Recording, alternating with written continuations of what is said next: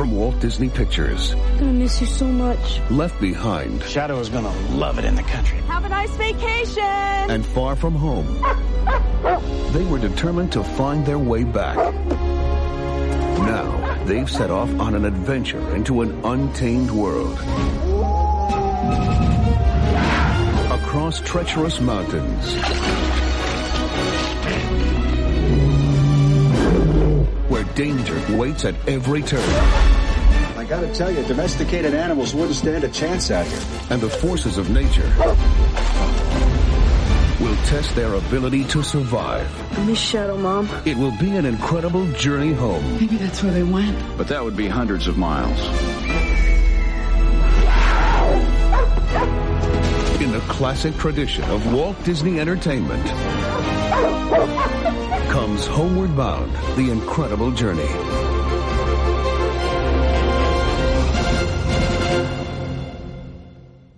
Welcome to the podcast Old Millennials Remember Movies. I am your host, Angela Yoshiko, and we are going to talk about Homeward Bound today with our other host, Tyler Wilson. So what I love about right off that trailer, the guy, the Forest Service guy that's like, I'm not sure a couple of domesticated animals could survive out in the wilderness. What I really want, because the guy he's wearing a cowboy hat, and if you look at him far enough away, you could pull off a young Robert Redford, and that just makes me want. I wish that, how amazing would this movie have been if, they advertised it and it was Robert Redford and he was just in that one scene. Just that one line. But, oh man, how much better a movie would be. And I like this movie, but come on. Robert Redford in that cowboy hat. I don't know why I said that. It's just on my mind. Because, old cowboys, Robert Redford, makes sense. I guess. Hey, this is a latest installment of our Animal series. Oh my goodness, is it ever. We have done so many episodes about animals. Well, this is just the third one. Is that it? Are Yeah. you sure? Yeah. Are you sure it's not more? It's just the 3. Well, we're going to do another one, so that's going to be 4. But I feel like it's more. Well, in a row. We've had 70-some episodes. Maybe if I can't remember another one that we did with animals, maybe we have. But for this we series. did Cruella de Vil. That's not what it's called. It's called Cruella de Vil. Nope. We did 101 Dalmatians last time. Roar was episode 73. Yep. Oh, shit. That was March Madness sports movies. Oh, we did Lion King a few ago. Right. Last year. Oh, last year? Yeah. Are you sure When the live action one came out. Yeah. Wow. Okay. I know. Maybe we've just been watching a lot of animal No, things. this is the 3 movies that we've watched with animals. I know what it is. So we actually had to watch Homeward Bound twice. Right. We did watch this in January because we had gotten a DVD in the mail. Yeah. Because it was not on Disney Plus at the time. And so we watched it. Then we're going to totally do an episode. Yes, because I love this movie. And then we didn't do an episode. Because I kept being like, I'm tired. Right. So then we ended up doing another episode, and then another episode, and they're like, fine, we'll just do Homeward Bound at some point. So we rewatched it again because our kids did respond pretty well to it when they saw it in January. Yes, they did. And also, I wanted to make sure I remembered enough to say a few things today. And we're still in the midst of a pandemic, so, we're going to force them to watch whatever we want again. Exactly. Oh, and the other reason it feels like we watched a lot of animal movies is that after watching 101 Dalmatians, the live action, then we watched 101 Dalmatians, the cartoon, a week later with the kids as well. Yeah. So it's been a lot of animals in our house.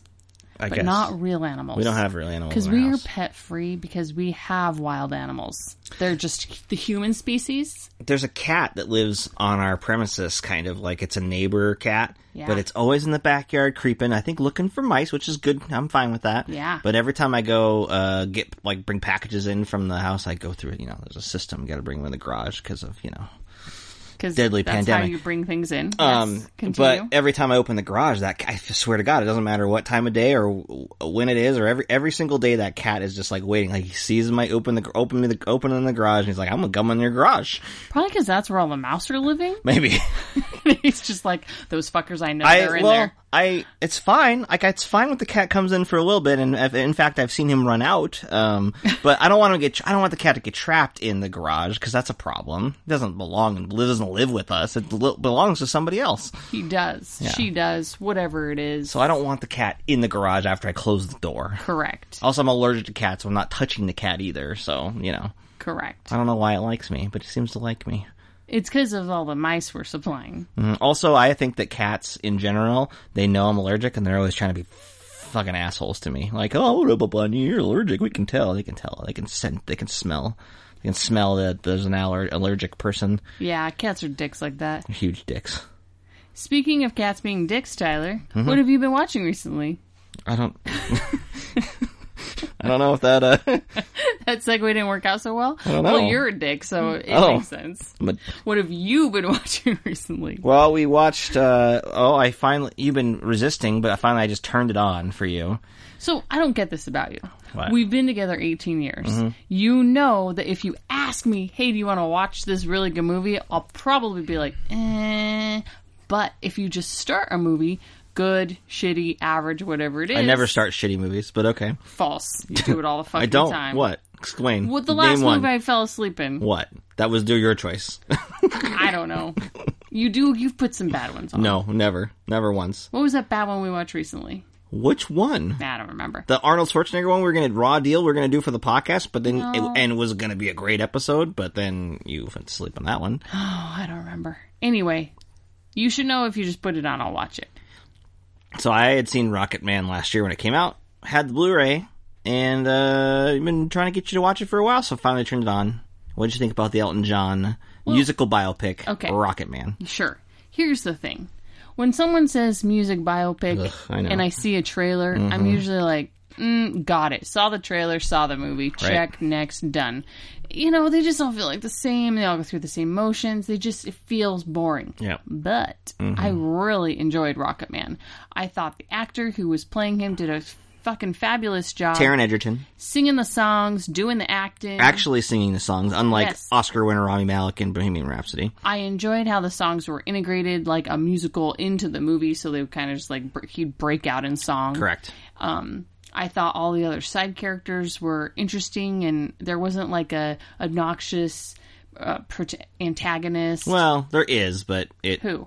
The boyfriend for a little while, Miss / manager. But it wasn't like, it didn't bother me. Yeah, pretty bad. Right, yeah.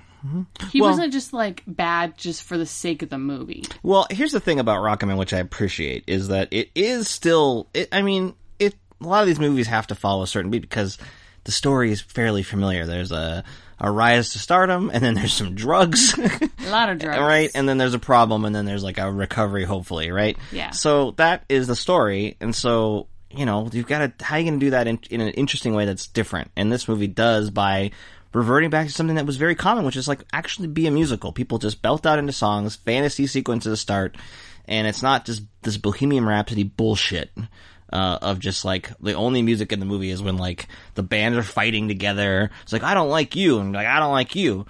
Well, I will rock you. Yeah, well, I'll rock you. And they're like, wait a minute, start the recording.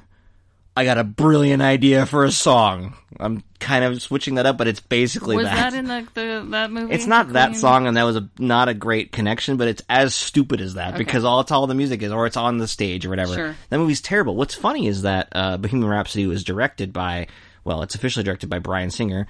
He's an asshole. He got fired off the thing, right? Yeah. The guy who came in to fix the movie and basically salvage the thing, and I think it's a terrible movie personally, but obviously, it's a tough job. He had to come in, and he did what he could, and he got movie made a lot of money. People liked it, right? Yeah.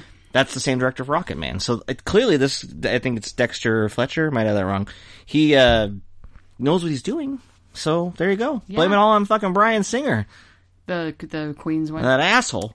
I allegedly also liked what's her name as his mom. Bryce Dallas Howard. Yeah. At first I was like, this is weird. She's weird. What's happening? It is an odd casting choice. Yeah. It took me a little while to get used to her, but then I thought she was very good. She held the tension of being like just really shitty, but also loving him, but in like a really like believable shitty way. Yeah, I like that dynamic. It was not black and white, which I appreciate. Yeah. Funny enough, you said Bryce Dallas Howard. We were just watching that Mandalorian behind the scenes thing too, and she directed one of those episodes, and that was a fun panel. If you like the Mandalorian, the behind the scenes stuff's good stuff. Yeah. They're talking about, because she never directed anything, and she made a pretty solid episode of the Mandalorian. So she grew up in film though, so it makes sense. Ronnie Howard's her dad. Yes. Yeah. All right, so that was Rocketman. The other thing we watched was, with the kids we turned on. Now, I had heard that this was pretty solid, so I turned it on, and our oldest daughter has read a few Nancy Drew books. Not like the old ones, necessarily. Yeah, there's a new set of books for, like, younger kids, and it's about Nancy when she's a little bit younger. Yeah. Or, like, a version of her that's a little bit younger. So we watched Nancy Drew and the Hidden Staircase, which is a modern take on, it is a book. That was a book. That's one of the older books. The Hidden Staircase, anyway.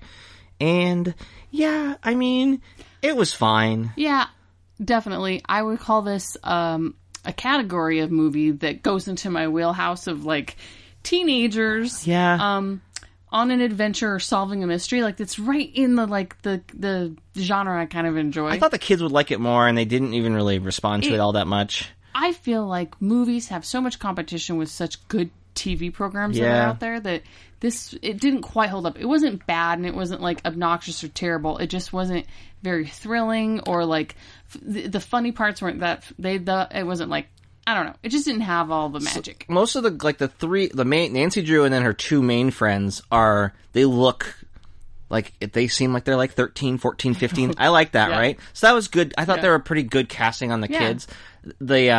But then there's another girl, like the mean girl. The mean girl who becomes a friend, and you see her, and you're like, that girl looks way older than the rest of these kids. And then you look her name up, and she's like 27.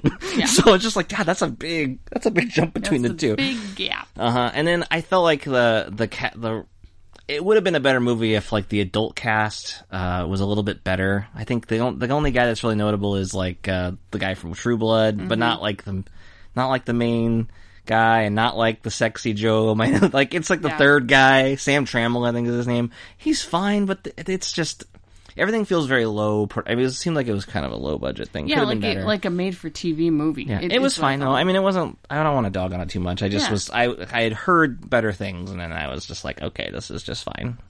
So, and the kids didn't really gel with it either. So no, in fact, it scared them a little bit. Oh, there's a little sequence of Now, actually, that little part of the movie actually worked pretty well. I liked that part. I wish almost if it had gone down that. Also, I called the villain from the beginning, right?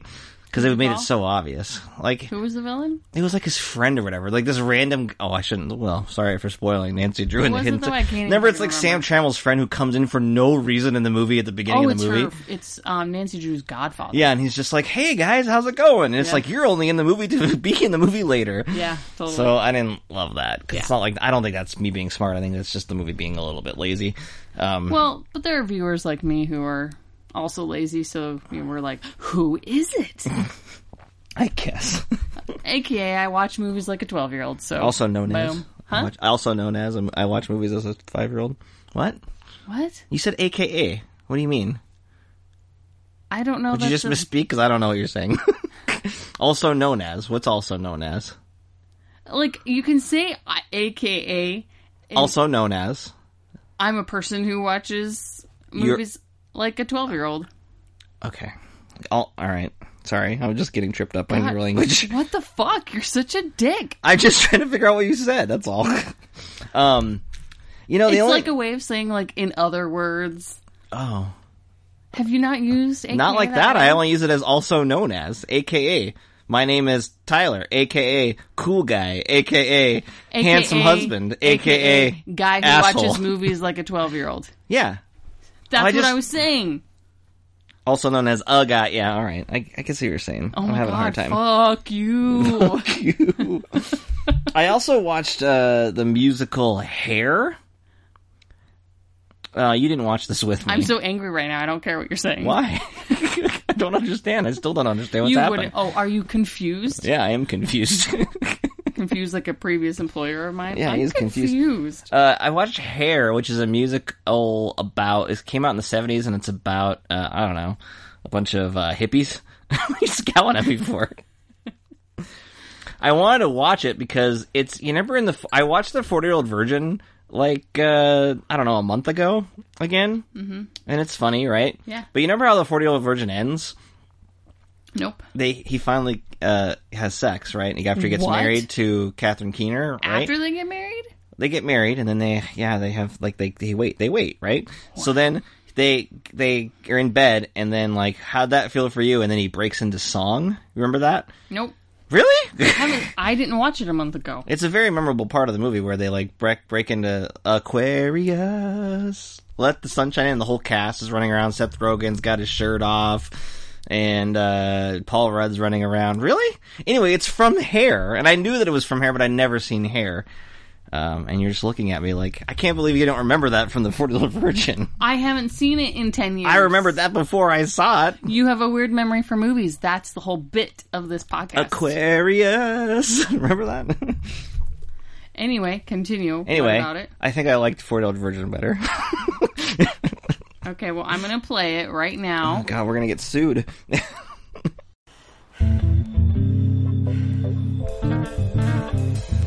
When the moon is in the 7th house and Jupiter aligns with Mars, then peace will guide the planets and love will steer the stars. This is the dawning of the age of Aquarius, the age of Aquarius.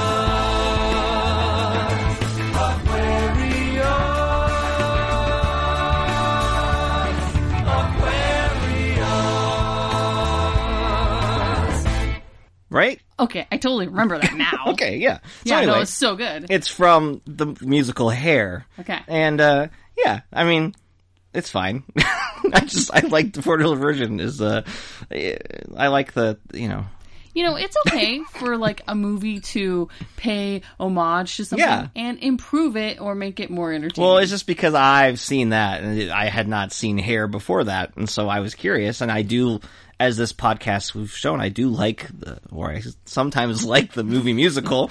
You 20% of the time like it's more than musical. 20%, but yeah. Anyway, it was fine. I like the 40-Year-Old Virgin version better. Great. Now it's going to be stuck in my head all night. Aquaria, we're gonna get sued. Yeah. Okay. So People still getting sued during a pandemic? I don't know. We're supposed to be making this podcast timeless, so stop referencing the pandemic. America is crumbling, and that's all you have to say. We're supposed to make this podcast timeless. All right, okay, or be a distraction. I'll buy that at least. Be a distraction. The other thing we've been watching during the pandemic is Get it. Property Brothers, but not like regular Property Brothers. We've watched a lot of HGTV over the years, you and I, and the kids really like it. It's something we can turn on that the kids enjoy the construction part of it. Yes, and they can Elliot loves when they demo day. Right. Yeah. So I mean, it's totally like it's great. Something we can all watch without being bored and blah blah blah, right? Yeah. So we've seen a lot of Property Brothers, but Property Brothers buying and selling. It used to be my preferred version of the Property Brothers because it allowed both brothers to have equal time, essentially. Because the real estate brother, Drew, typically in a regular episode is kind of around in the beginning as they're hunting for a house to overhaul, whereas in buying and selling, they're overhauling their existing house for a quick reno and then finding usually a bigger house, and so they intercut it more with the show. And so I like seeing both sides of it, and it gives me that House Hunters vibe of going and looking at houses and stuff like that, right? Yeah. But if you watch enough of these in a row, which we have thanks to the quarantine, it's frustrating. Yeah, you start noticing a few things. Right. So, I mean, obviously a lot of these shows, and it's well documented how fake a lot of these, like, set up, at least the real estate aspect of it is set up in a lot of these shows. People have already purchased their house before anybody ever gets involved. I don't know the exact case with Property Brothers, but that is true of House Hunters and a lot of shows on HGTV. But nevertheless, I wish, usually with House Hunters anyway, they produce the show in which when they look at 3 houses, it could be 1, 2, or 3, and that might be whatever one they choose. They vary it up. On Property Brothers buying and selling, it's like there's no point of even looking at the first 2 houses. They look at them, and we all know it's always going to be the third choice, even though like the second choice is like so great, or it's like well under budget. And then they always get like some nonsense reason, like it's a deal breaker because like, well, I don't know, the street's a little busy. We better go with that much more expensive house that's much smaller. Yeah. And it's like, no, like that didn't didn't happen. Yeah, and 99% of the time, it's house number 3. It's only happened one time where it wasn't. Yeah. So far, and we've watched a lot of these It did recently. happen twice. Oh, okay. But one of the times, their It fell offer through. was rejected. So it ended up being house number 3. Oh, and there's always the part where they're like, what do you think that your house is worth right now in its current condition? And they're always just like, well, I think it's worth $750,000. And they're like, and then he'd be like, well, no, actually right now in its condition, you can only get $690. And they're like, what? No, I can't believe that. That's not going to work. We're not going to be able to buy our new house if we don't get And it's always at a $750,000. commercial break. Like, it's just like this, like, oh no, there's this real crisis moment. But it's like the same thing every episode. It is. How do you not do that? It's not intended to be watched in a binge fashion. I think you're supposed to watch it like, yeah, you watch one of those, you watch a Fixer-Upper, you watch, in a night, you just turn it on and then you watch whatever. Or you take a break from it. Apparently you need to just take a break from the Property Brothers. I mean, that's probably true. Buying and selling. But I like them so much. I like how they harass the homeowners. Well, and then what I love is, like, our son will always be like, oh, Jonathan's really knocking that down. I was like, that is, like, what you see him doing on camera is literally the only work that he's done on a project. Like, he comes in and films, and then he's out of there. And he always does the same things. He will sledgehammer the first wall. Right. He will take out some of the kitchen cabinets and the kitchen counter, and then sometimes he'll get started on the bathroom, but then that's usually when he gives an assignment or a homework assignment to the homeowners. Which I'm not about. Who I either have to paint, pull up tile, pull out a toilet, pull Paying out a sink. $30,000, you fucking can do it. So that's all on demo day. And then he always, when the kitchen counters arrive, he always helps put the counters in and then talks about how the counters now tie everything in. Yeah, and listen, that's great. I don't care. They are successful because of their personalities and they're engaging together and they're engaging with their clients. I know that's why they have a show. I know, but I mean, it's just comical because this is like the amount of work going in. Because they got to shoot. They've made a lot of those episodes. They did, and we are going to talk about Homeward Bound. But Are we? I just have to quickly mention there's another show on HGTV that we've watched on Hulu. Just one episode called Property Virgins, and we've only seen the one episode, but it's vastly different than Property Brothers, where their budgets are typically $400 to $1.5 million. Right. Well, this couple, their budget was $120,000. Well, there's other shows that they like. HGTV likes to really hit all of the budgets. I think, but but it was so drastically different. Like the standards, even the production value of the show. My favorite part was when the real estate agent was like, all right, oh, you want to put an offer in? Okay, let me get some paperwork out of my car. And then, like, there's, like, a 30 seconds of the show of her, like, rummaging through papers. And then she's like, oh, here, hop in the back seat. So they can, like, sit down while they do paperwork. Stuff that you'll never see on one of these other shows. Yeah, it's so funny. I feel like we should watch a couple more of those just for, And if you really get bored with the HGTV offerings, you can go over to Pluto TV. No, and you can watch their off-brand building shows, and they're not, like, they're way lower like, production value. Yeah. Okay. But if you get bored with the other ones... Okay, well, I think that's enough Property Brothers talk for today. We're going to start a Property Brothers podcast where we go over every episode. Sounds delightful. I'll tell you what every episode's going to be. The fucking same. And be like, surprise, surprise, it's house number 3. I bet you there is a Property Brothers podcast out there. Not only one where they probably do it, but also like someone who's like a fan. There's a podcast for everything. There's a podcast for Saved by the Bell. Did you know that? It's called Saved by the Bell to the Max. It's produced by this very, whatever you call this. Yeah. Old Millennials. It recently launched. It's produced by Old Millennials. Yeah, Old Millennials Remember Movies. It's us. Yeah. So anyway, that's available. Go find that. You can find that at oldmillennialsremember.com or on iTunes by looking for Saved by the Bell. There's some other Saved by the Bell podcasts, but they've been over for years. Oh, that reminds me. I do need to submit that RSS feed to the other feeds. We're always working real hard for our listeners out there. You know what? We have full-time jobs, and we're raising kids, and we're stuck at home all day. So, yeah. Yeah, we don't there's no sitter coming over to get us any extra work done. We're just doing our regular work. Yeah, and when I'm not doing that, frankly, I'm trying to regain my sanity. Hey, you're welcome for us recording this episode. You're welcome. Yeah, the only Fuck you. The only reason we're recording this is because you, Tyler, threatened to turn on Cats if I didn't. I did, because Cats available to rent now, the musical Cats, and I'm like, that's it. I'll turn this motherfucker on, and I'll turn it on loud, and you will not be able to avoid the songs. Like, okay, I get it. I want to watch that movie because I have to know. No. I have to know. No. I have to know. No, because I have to be in the house. I have to know.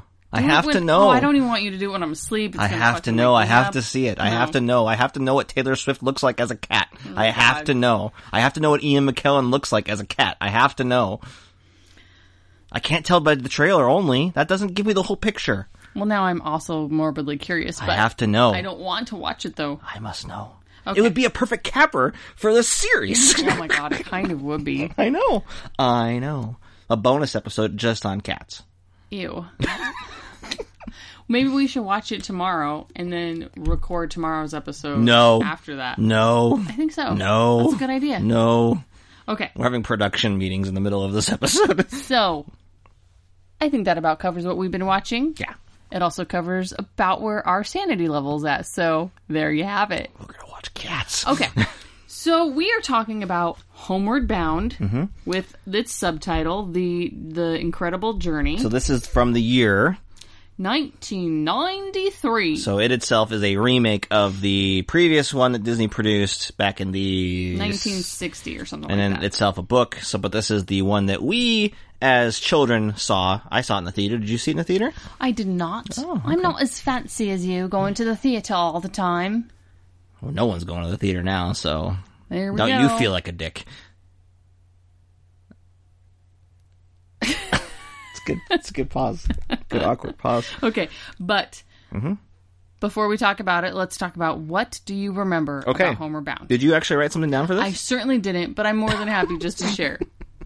Okay, great. Okay. Well, do you want me to read mine, or do you want to just share what you wanted to do? Which one? You read Okay, yours. I wrote 2 dogs and a cat get lost in the wilderness and have to take a long-ass trek back home. They talk, but their mouths don't move, thank God. Michael J. Fox is the voice of the young dog, there's an elderly dog, and the cat is Sally Field? That sounds right, but maybe not. There's a not as good sequel where they are running around San Francisco. That's what I remembered before we turned it on, because I had not seen this for quite a while. Remember seeing it in the theater? Maybe, I don't think I ever rocked this VHS at home. And I don't think you and I watched it. So it's been a while. Yeah, and I remember going to see the sequel in the theater, but again, not really rewatching these movies, despite overall positive feelings about it. Yeah. So here's what I remembered about it. Some dogs and whatever got lost in the wilderness and made their way back to their family, and the animals talked. And it was cool, and I loved it, and it was a great movie. Now, what we did do very early on in our relationship when we were in college, we did acquire a DVD of The Adventures of Milo and Otis, because I had never seen it, but you were like, do you know that there's like all these murder going on in this movie? And I was like, no. So then we had to watch it and watch all the parts where they actually killed animals, which is not what happened on Homeward Bound. Homeward Bound, they were very protective of the animals by most accounts. We will do an episode on Milo and Otis. Eventually, and I'm I'll sure. share the real facts, but basically this movie, Milo and Otis, was filmed in a different country. Yeah. And they reportedly killed over 50 cats just to film one scene of a cat flying off a cliff. Sounds a little excessive, the number, but there was some cat death in that movie. And Homeward Bound has a similar scene of not a house cat, but of a cougar flying off a cliff. There's a cat that goes over a waterfall, though. It's not really seen. Yeah, but I'm talking a cliff. Right. Just like in Milo and Otis.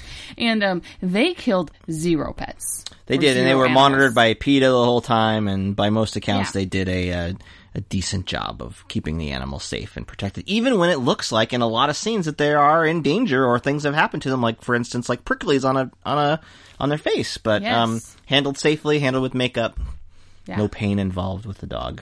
Yeah, so let's talk about a few things about this movie. How about high stats?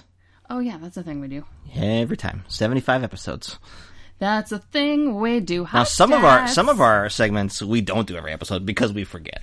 Or because, you just gotta go with what feels right. Right. So, high stats. Homeward Bound, The Incredible Journey came out February 12th, 1993. Clocks in at the perfect 90s time of 1 hour, 24 minutes. It is rated G, as I would expect. It's directed by Dwayne Dunham. Yeah. That's a guy. He made some other stuff. Yes. I can tell you, and momentarily. It's inspired by the novel by Sheila Burnford. It was written by Carolyn Thompson and somebody else. What was the release date? I just told you. Oh, you did? February 12th. Oh, a February movie. Yeah. Okay. And then box office? Give me those stats. Scrolling.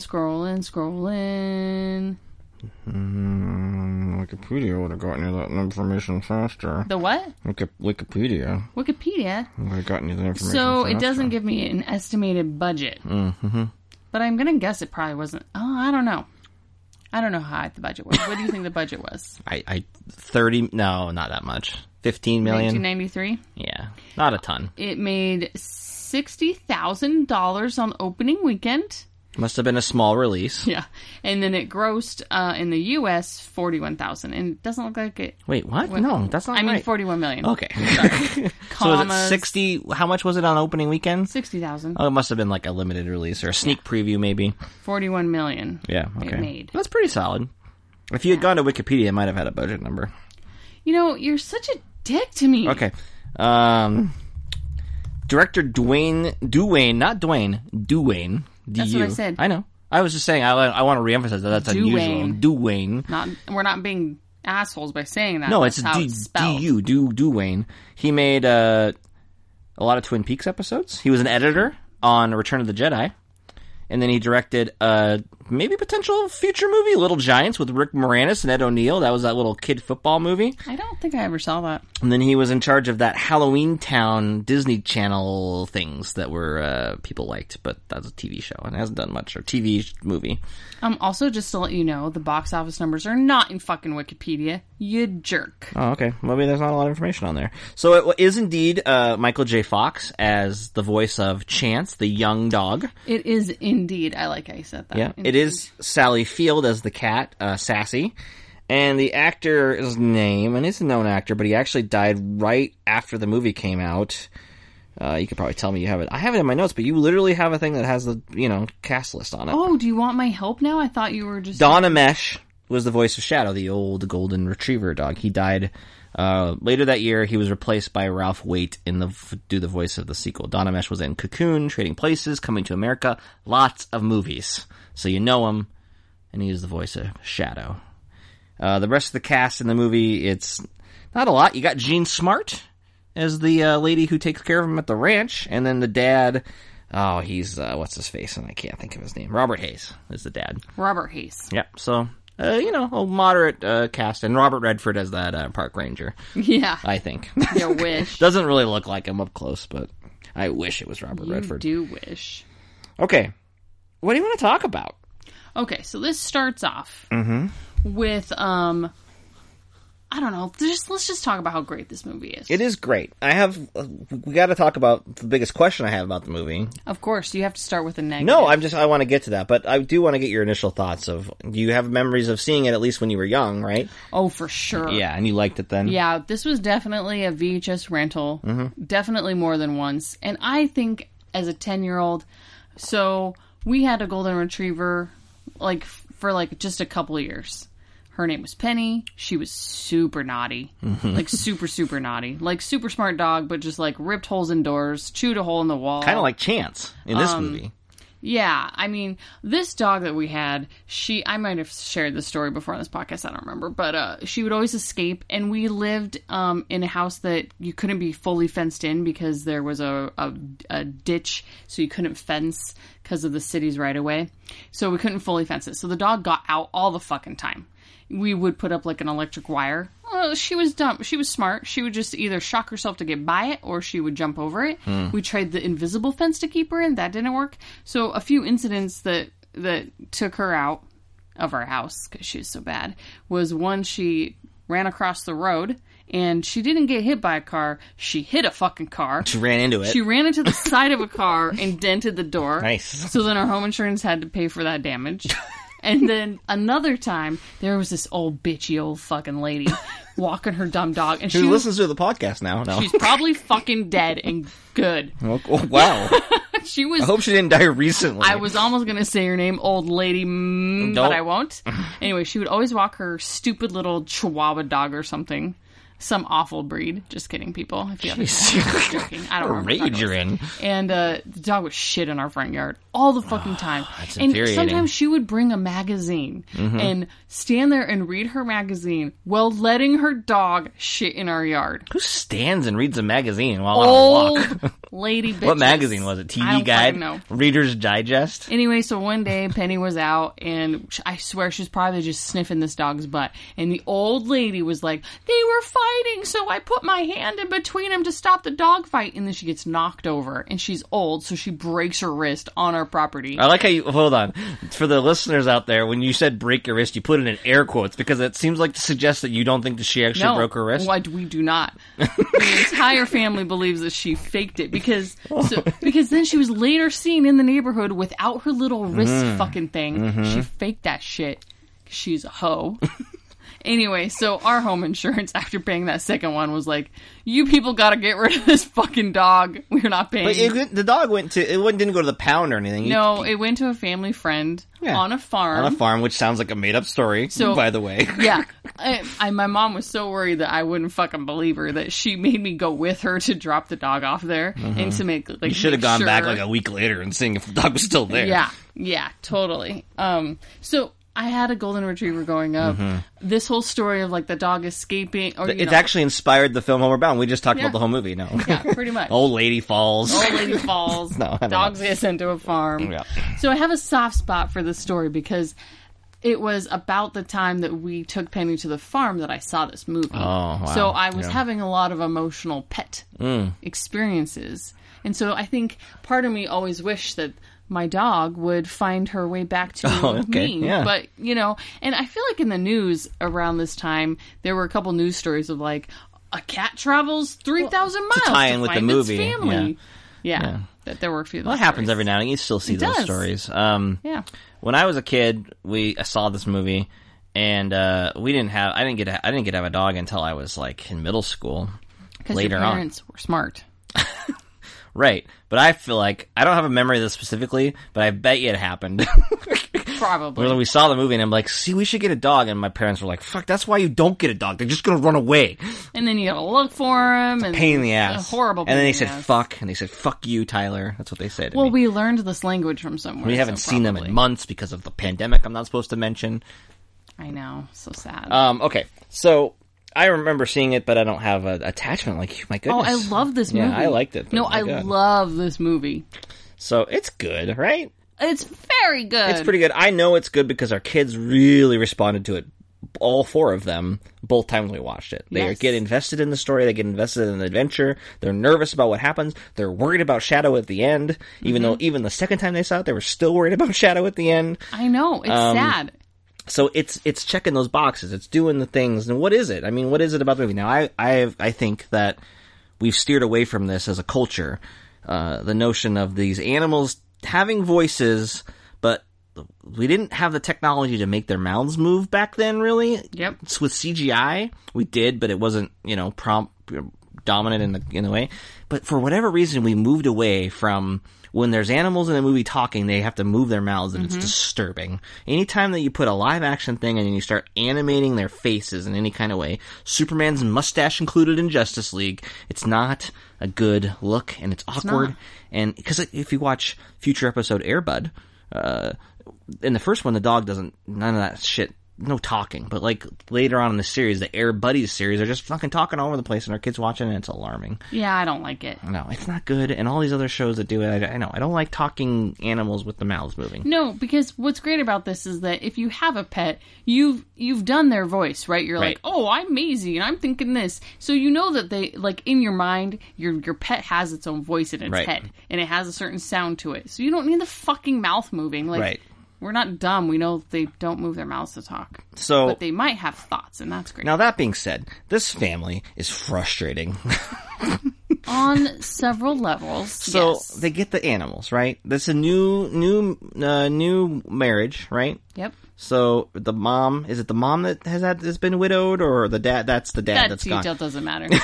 Well, it doesn't, okay. It doesn't. The family's a mesh, right? And they're living at this place that they can have animals, but then the dad, he gets a job in San Francisco, like a project. Yeah. So they're like, we gotta go, we can't bring the animals or whatever. Because it's temporary, so they're like staying in a temporary housing. So they leave in the city. So, I mean, whatever, they're gonna leave. There's a bunch of adventures at the wedding, Chance is getting into the cake, and we get a lot of, we get the introduction of the characters and their relationships with the three kids. The little girl is more attached to her, that's her cat. The little boy has the new Chance, the energetic Michael J. Fox dog, and then the older son has Shadow, the older, wiser dog, and it has the strong bond between, dog because they've been together kid. a long time. Right. So there's the first part of this movie is kind of just giving us that life, right? But then they have to go and do the thing, and they leave it with the animals with Gene Smart. And the frustrating thing about this is that poor Chance, he doesn't know what's going on. And they're like, okay, here's a Frisbee. Go get the Frisbee.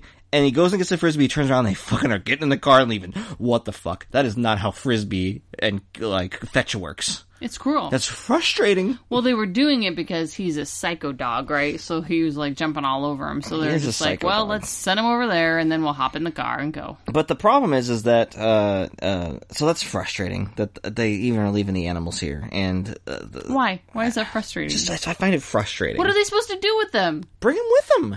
I to saw the the apartment. City? They get lost in San Francisco in the first one. Yeah, then don't go. It's frustrating. I find it frustrating. Why? That is the exact right thing to do. No, I don't like it. Take your animals with you, for God's sake. Don't abandon them. I mean, yeah, obviously people have pets, but they're not this allowed new to family, the previous dad has clearly been murdered or something. He's dead. He's died. He's dead. Finito. Jesus. Gone. Got killed by a murdering rapist, probably. Yikes. The kids are distraught. They have these animals as their only coping mechanism, and then the new fucking husband comes in and is like, all right, kids, we're going to San Francisco. Leave your fucking dogs behind. No, it's cruel. Also, he doesn't talk like that. Talks like this. The big cigar popping out of his mouth. He's a big, fat, scary guy. I saw this movie twice in 2020. I think I remember pretty well. He's got a giant cigar and he talks like this. Oh my God, you're so weird. It's the airplane guy. Jesus. But no, the other confusing thing is because the kids think that they have told the dogs and the cat that they are going to be back in a week or 2 weeks or whatever, right? But the movie sets up this problem. The whole conflict of the movie is hinged on a basically misunderstanding between the animals not knowing what the humans have told them, right? And also the humans not knowing what the humans have told the other humans. Correct. So my question is that they don't know, they don't understand, they're not supposed to understand what they've been told. That they don't understand other than, English. their name. They don't understand English. Mm-hmm. They can't decipher what people are saying to them. Because they don't know. Guessing. They're just guessing. But, the animals themselves talk in almost exclusively pop culture references and things that are very, very specifically human. So that it is not just like us getting a translation of what they're talking about with each other, because that would be convincing, right? The animals could talk to each other, but they can't, but they're not speaking anything that would be English related. But almost everything that Chance says is all related to things that are in human culture. And the cat too. Yeah, it's all just Birdzilla was one of the comments. How does a dog know what a Godzilla reference is? I wrote a lot of these down because it was just they wouldn't understand this. How would they understand that they can't get left? Or they don't know that they're not coming back because they think they've been abandoned, there's something wrong and they're supposed to be back, but they weren't there. Right? Mm-hmm. But they understand everything else. So, to a casual viewer, this is just acceptable. But to Tyler, man, you sure got hung up on this. Both times we watched it, it's all you could talk about. Birdzilla. I swear I'll never eat another McNugget again. A McNugget? That is a specific thing that it's a Happy Meal thing. Bat dog? Why would you know anything about that? God, there's just so many of them. That was just from one segment of it. Goldilocks and the Three Bears. Oh yeah, get some porridge for the bear cubs. How does he know the story of Goldilocks and the Three Bears? It's all pop culture references. Now listen, I know what you're saying. That's what the movie is. It's supposed to give you these references because kids and families want that, right? Yep. They want that entertainment value of, hey, they understand our world and they're doing this thing. Great. I know all the other animal movies, they all talk in pop culture references and that's the whole standard way. But you can't hinge the problem with their conflict on the fact that they don't understand English when they very clearly understand English. They understand it. They understand the culture more than you and I even do. Wow. They do. They understand everything. But they can't understand when the humans are physically talking to them, but they understand all this other stuff about the world of humans. It makes no sense.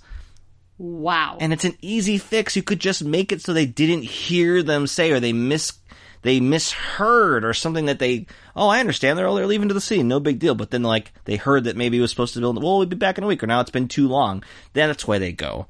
right? That would be like an easy way to explain this without having to like compromise their entire concept of the animals understanding the language. I feel like the writing room, they really needed you in there, babe. It's a simple script supervisor fix, really. Like, your script supervisor should have been on set. Like, whoa. Hold on.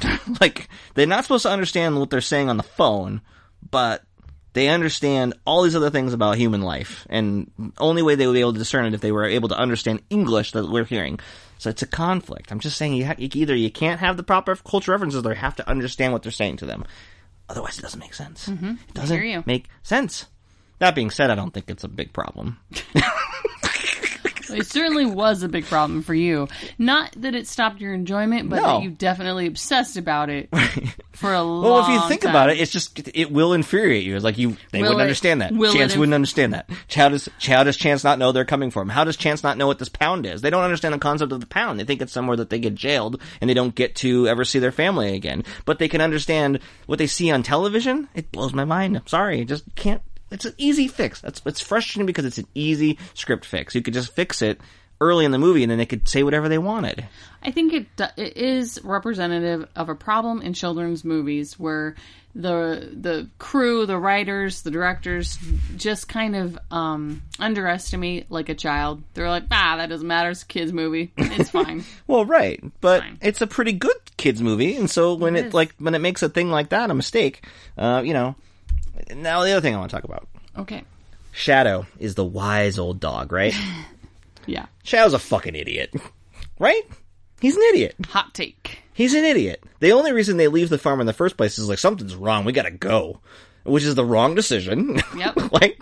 Wrong decision number one, followed by about 25 more. Oh, our house is just right over this hill. No big deal. And then they look over the hill and discover an entire mountain range. Yep. And then the decision of, well, we'll just keep going. Instead of going back. He's an idiot. Yeah. He's an idiot. But and they make Chance seem like he doesn't, like, he's the one who's like, maybe we should stay here, maybe we do this, and he's fearful of, like, all the pound, and, like, he's not, I don't, it's a weird dynamic, because later we're supposed to understand that Chance is learning something from Shadow, when all it's proven to me is that Shadow makes really terrible decisions. But Chance doesn't know anything either. He just happened to be right. No, but... Right, but why? I just wish that there would have been another way. At the end of the day, they're both dogs. Right, but like it's sold as like, I gotta go find my kid. My kid's important that if could be something is wrong with him, could be in trouble. I think, Tyler, there's a moral in this story. What's that? Don't listen to wise old men. Don't listen to your intuition ever. Or don't listen to some old wise guy just because he's old and says that he knows things and he seems trusting. Sometimes you gotta listen to your own fucking voice saying, this doesn't feel right. But that message later gets, like, clouded because, like, he's trying to teach Chance to, like, be calm. I know it does. And don't go near that animal. Looks like it doesn't smell right. You don't want to get anything. It's like, I gotta look at this, and he gets poked by the porcupine or whatever. And so we're supposed to understand that he's wise and he's making right decisions, but really is an idiot. And then... Or is the lesson that, like, everybody fucks up.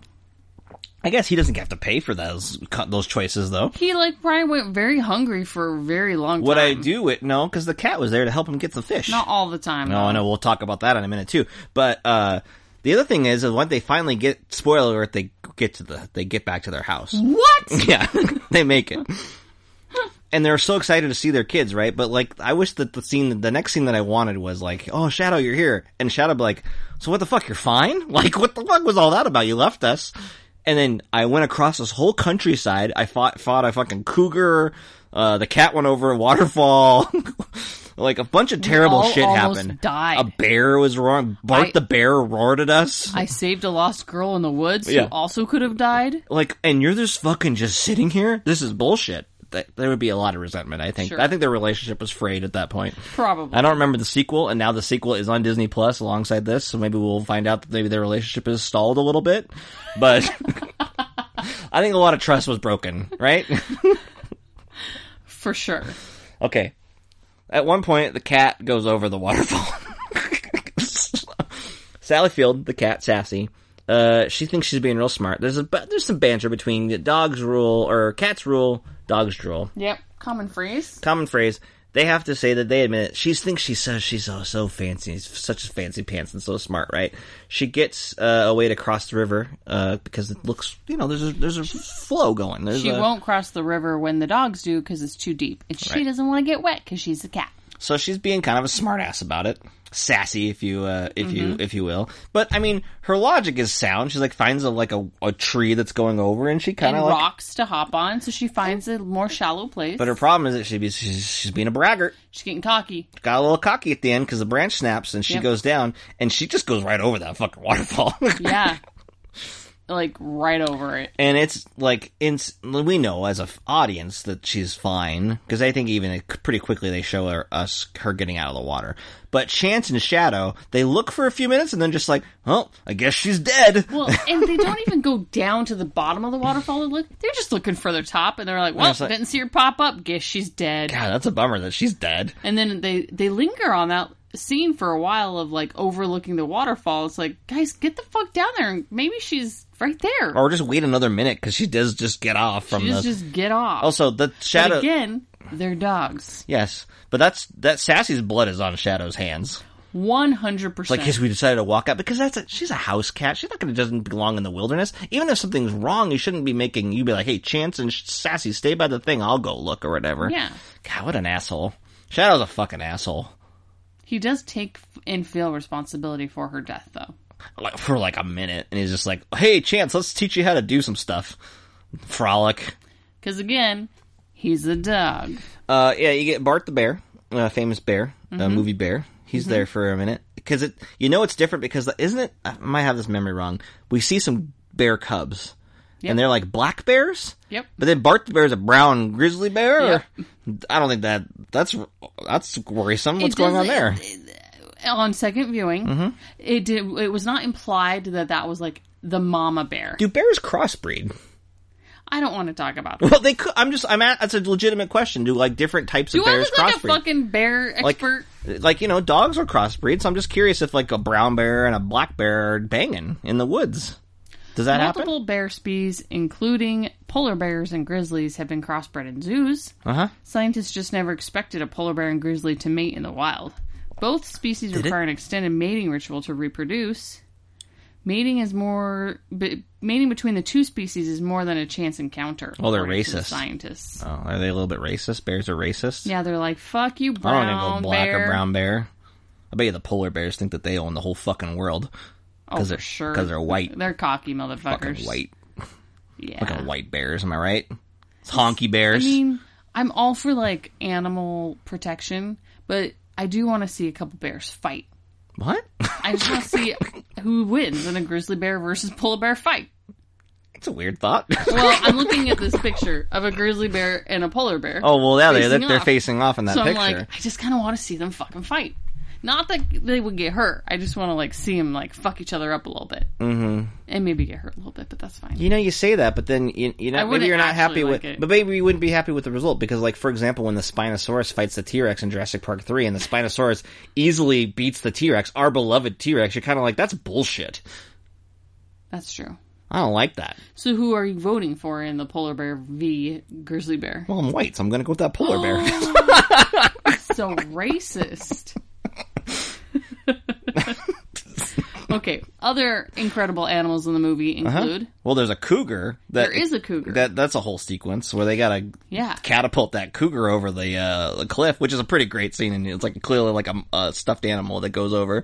But I love that kind of stuff. So I read like an article about how they did that, and it was a couple... They practiced with a couple like other giant puppet things, and then they just had a big giant... Love it.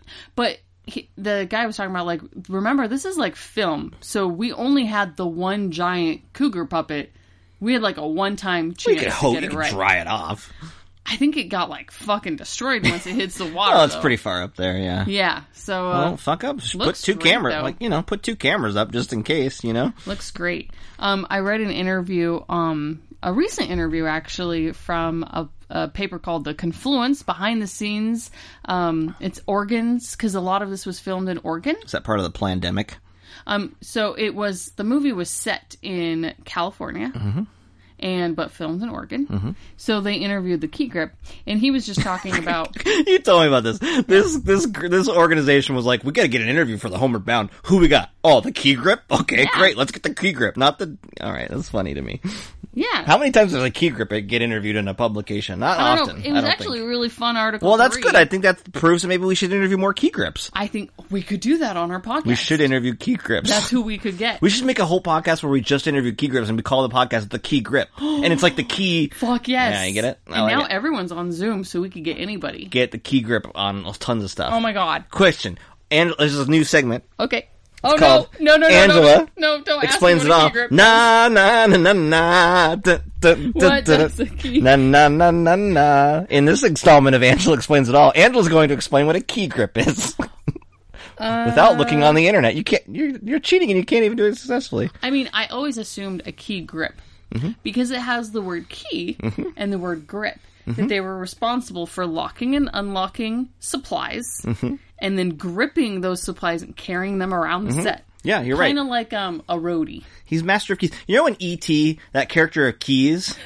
He's a Key Grip. No, but I think I'm right. What did you read? What is this? Let's see what the internet says. So, I mean, I'm just curious. I want to hear the definition that the internet tells you that you can chat with me. Okay. Key grips, according to jobmonkey.com. Okay. Key grips are responsible for lifting, moving, carrying, transporting, rigging, operating, building, and placing production equipment where it needs to be. Exactly what I said. Moving keys around. They gotta lift equipment is what I said. Okay. Roll the tapes. I said they gotta lock equipment up and they gotta lift and move equipment around. You may have said that, but when you started talking about carrying keys around, this is the only image I could think of. Yeah, okay. You're such a turd. All right, anyway, back to this interview about the Key Grip on Homeward Bound. Yeah, so they asked him how was it working on set with kids and animals. There's a bunch of fucking had to move a bunch of heavy shit, as I assume he had to say. Yeah, and he talks about how, like, you know, animals and kids are really tricky. He said, like, remember, we filmed this on film, so it wasn't like today where we could have 6 different cameras rolling, whatever all the new stuff is. You know that. Digital. Na. Angela explains filmmaking. In the digital age. Yeah. So he was saying just how, like, you have to, like, rehearse it and set it all up. And it was really hard to make sure that everyone on set was super, super quiet to not distract the animals. Mm-hmm. And he described one instance, and this relates to our last podcast we did on Roar. Not last, but a couple ones ago. So the scene with the cougar, there's a scene in the cougar where the cougar just is bolting after the dogs, like 50 yards, just full sprint. And so he said one trainer was with the cougar in the front, and then the other trainer was ready for him at the end with like a big chunk of meat. And he said, well, the cougar skipped the meat and went ahead and just grabbed the trainer's forearm, crunched onto it. Like the movie Roar for the entire running length on camera. That whole movie was that. Go back and listen to that episode and watch that movie on YouTube. Yeah, do both of those things. So he said he had to, like, you know, physically get the cougar off of him. Oh, how did you do that? You showed me you punching the cougar. I don't think that's what happened. This is what he said. The trainer was very calm about the whole thing. He got the cat to release, and then in parentheses, with a bit of physical persuasion. Punching. In my mind, he punched that cougar in the goddamn head. Goddamn Get cougar. off of me! Get off of me! I don't think PETA saw. Do you think the PETA person saw that?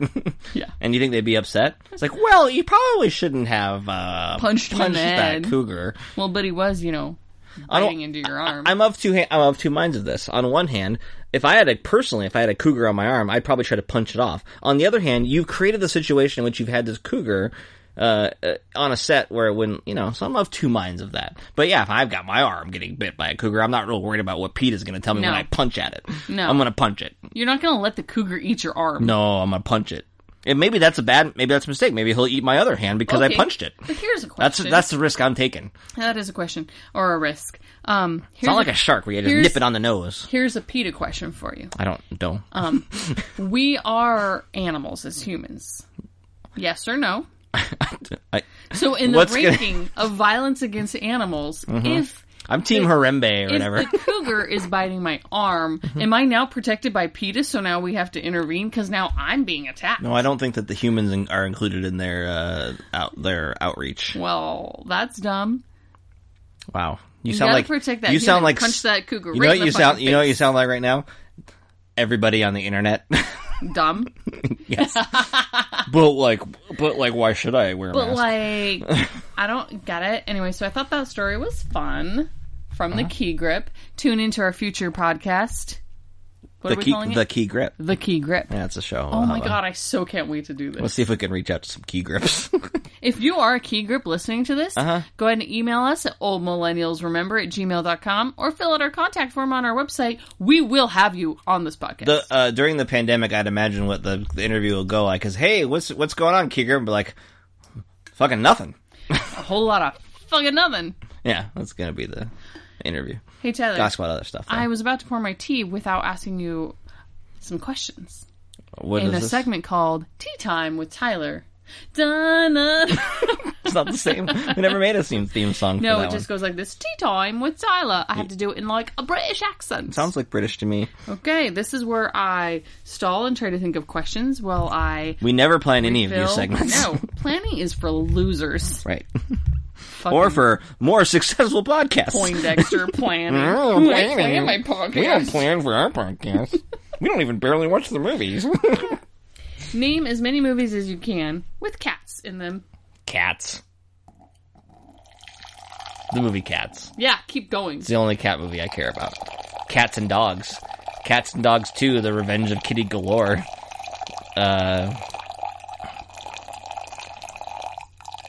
Oh, Air Bud's probably got a cat or two in it.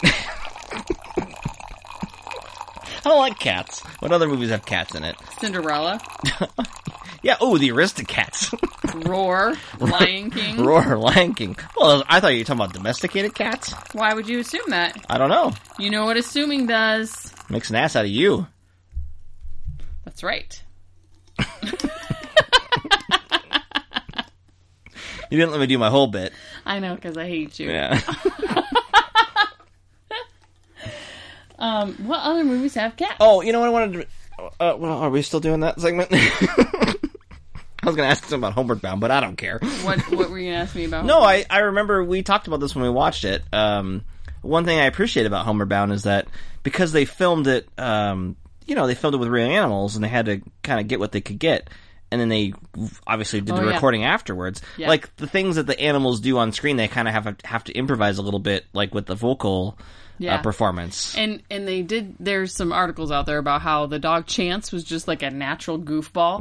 And you can tell he's very like energetic, quick moving dog. So there's a couple times where like one time he trips, like they're just running. They're running across the field. And he just fucking biffs it in a hole, but then just keeps going. Yeah. So the voiceover, they just inserted like, whoop, go for a hole. Super funny. I love it. Yeah, so there's a lot of examples of that because they're having to improvise with what the footage they have. Yeah. Oh, there's another one where it's like charming. He runs into like a little sapling tree. Yeah, it's charming. It's just it's just an added element of the movie that is just charming because you get to watch these animals. I think if you like animals, if you like dogs and you like cats, maybe if you don't like cats because she gets fucking chucked killed. over a waterfall, so that's fine.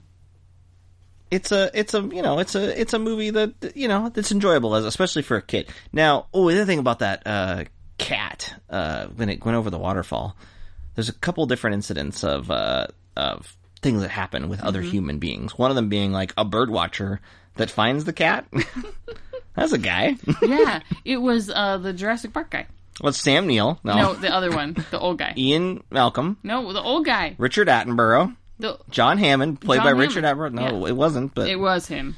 Robert Redford was in this movie, and that guy. And Sir Richard Attenborough. So there's that. But then also, you already mentioned this, the little girl who's in the woods. Yeah. Just in the woods by herself. Sure, her family's maybe camping or something, and she gets separated and lost in the fucking middle of the woods. But Shadow is there and sits with the girl. Mm-hmm. And, yeah. When he hears some people, he starts barking to help them find her. Yep. And then, again, this dog makes another terrible decision despite being in the woods for several days. It's just like, well, I'm going to bail out of here before anybody finds me. No, that's how they get picked up to go to the pound. Oh, wow. I've seen this movie twice. I forgot that. So they find her, and then they're like, one of the ladies is like, hey, that's the dog we've seen in the posters. Oh, yeah. They made posters. That and was so successful. then they scoop them up and take them to the pound. These poor kids, again, they go all the way to the pound. They're singing songs in the car, not wearing their seatbelts. Fuckers. Dum-dums. And then they go to the pound, but of course the dogs don't, and the cat, they don't want to stay at the pound. They pull the prickers out of Chance's face. But they decide to escape again, and then we got to go through the movie for. It feels like at that point you're like, oh, shouldn't this movie be over? Yeah, but it's not. But it's they not. They have an escaping the pound scene. But because of course. Then they have they're getting closer to home. Yep. And then they have the train. Yep. And Shadow goes into what does he fall into? What is this? So it's like a hole.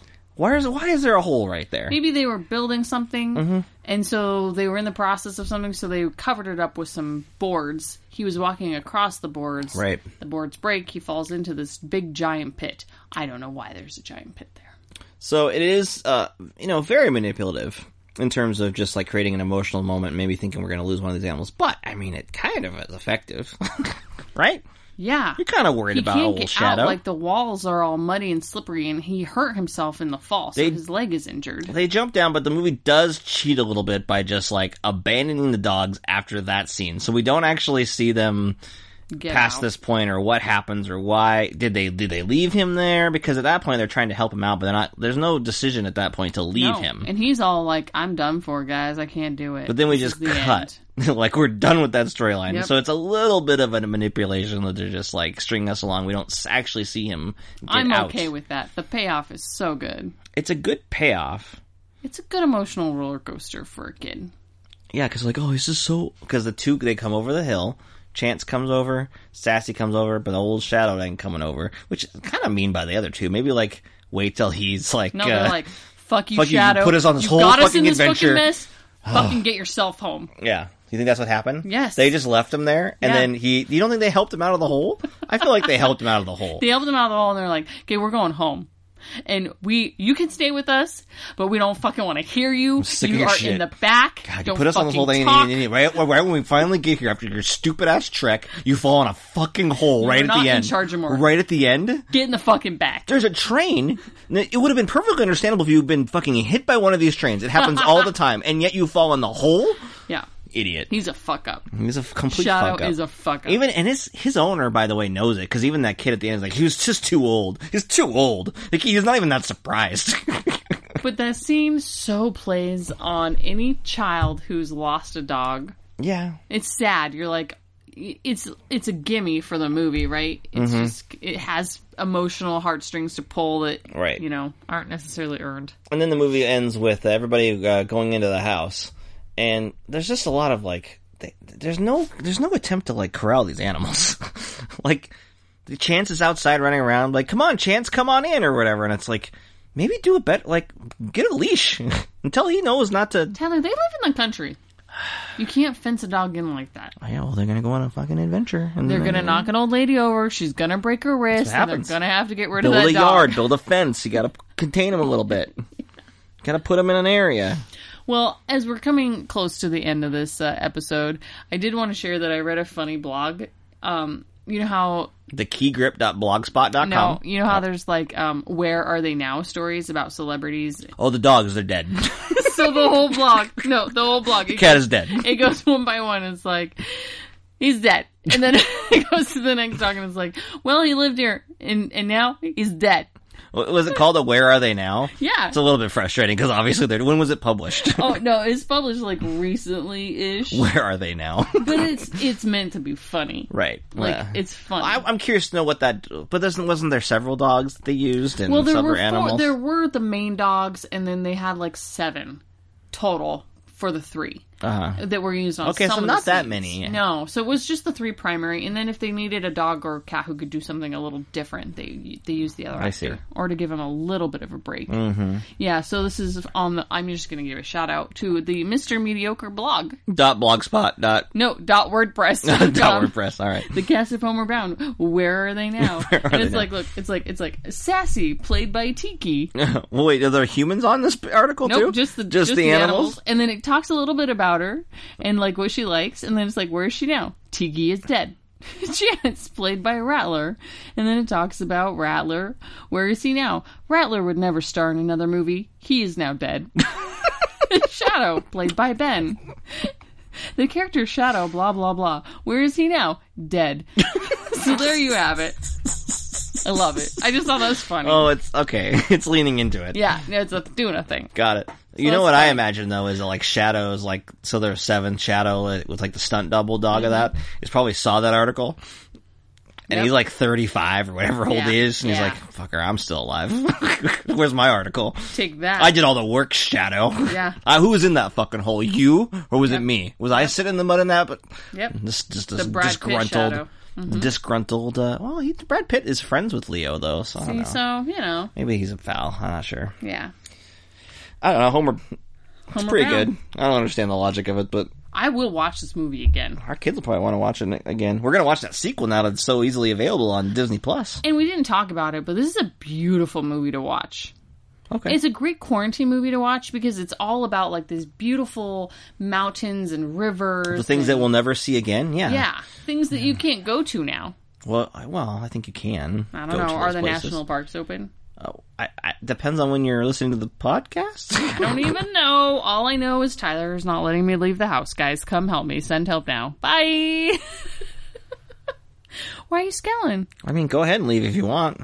Wow. Go quarantine in the garage for 14 days, motherfucker. I don't need to leave. I can just watch Homeward Bound. It's like going out into the beautiful wilderness. Okay. With some pets. I seem to recall you, Dave, taking the car out to the wilderness somewhere recently. I know. I'm surprised you let me back in the house. Quarantine you for fucking 21 days, motherfucker. Pretty soon you made out with me after that, so. Yeah, I did. Yeah. What else? That's it. That's it. Okay, guys, thanks for listening. That was Homeward Bound. The Incredible Journey? The Incredible Journey. I don't know what you were doing. I didn't know like, if you were going to say the whole title or if you were... What's the rest of the movie? Okay, I don't know what you were doing. From 1993, go watch it on Disney+. Plus. Or our DVD that we have. I'll let you borrow it. Hopefully you watched it before listening to this, because it's probably more enjoyable if you do it in that We order. were doing that thing. We were gonna do, it was like Homeward Bound's not on Disney Plus, but we want to do that episode. We're gonna do the work. We're gonna spend $3 on a used copy of this movie. We're gonna watch it, and we're gonna be way ahead of the curve. And then when we finally record it, we could have easily just watched it on Disney Plus. Yeah, that's okay though. But we watched the DVD when we watched it both times. We put the DVD in, didn't we? Yes, we did. Yeah. Yes, we did. This would have been better if it was on VHS. The DVD menu, by the way, was clearly whenever the DVD came out years later, they just wanted to look like because it was a little yellow. It was very Lion King-y. Oh, like they were really like, "Hey kids, this is like Lion King. Go buy another movie that you like from us." Yeah, I could keep talking about how great Homeward Bound is. We didn't even talk about the teeter-totter flipping the... We kind of talked about it. It's pretty... Yeah, we did the thing a little bit, but yeah, it's pretty cool. The little puppet got wet. Because then that scene showed up... No, that scene was in something else. Was it in 101 Dalmatians? Yeah, always. Glenn Close gets teeter-tottered. Yeah. It's so great. That's what you do. Classic. Although I bet you John Hughes saw Homeward Bound and was like, hey, that's my bit. Because he wrote all those other movies where there was, pranks and pratfalls. And he's like, hey, no teeter-totter bits. That was in Home Alone 2 and in, probably more than that. And, all of them. Yeah. 101 Dalmatians. Definitely in 101 Dalmatians and in, don't roll me. You're the one who said you were going to keep talking. I was done 5 minutes ago. Okay, we're wrapping it up. Roll. Thanks for listening. Check us out. I'll roll you on the streets. All right. We'll talk at you another movie, friends. Bye-bye. Bye.